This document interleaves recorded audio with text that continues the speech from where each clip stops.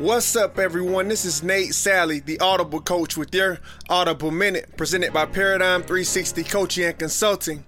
Excited to speak with you all about something I call success and struggle, right? Now, a couple of weeks ago, I shared an Audible Minute with you all titled Chances Are, which spoke about how we often focus more on the chance of rain or things not going well in our lives than we do positive potential outcomes.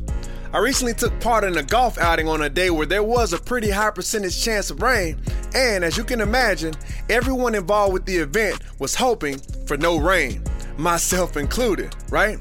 Now, this situation made me think of the irony in how often we hope for no rain, but at the same time, much like change and challenges in our lives, rain is both inevitable and vital for growth and development, no matter how inconvenient it may be at times.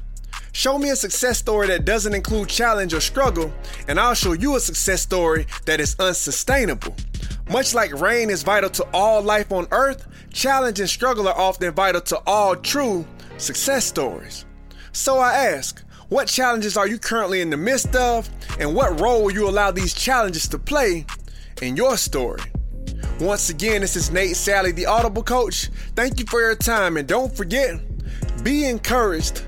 God loves you. Dream out loud.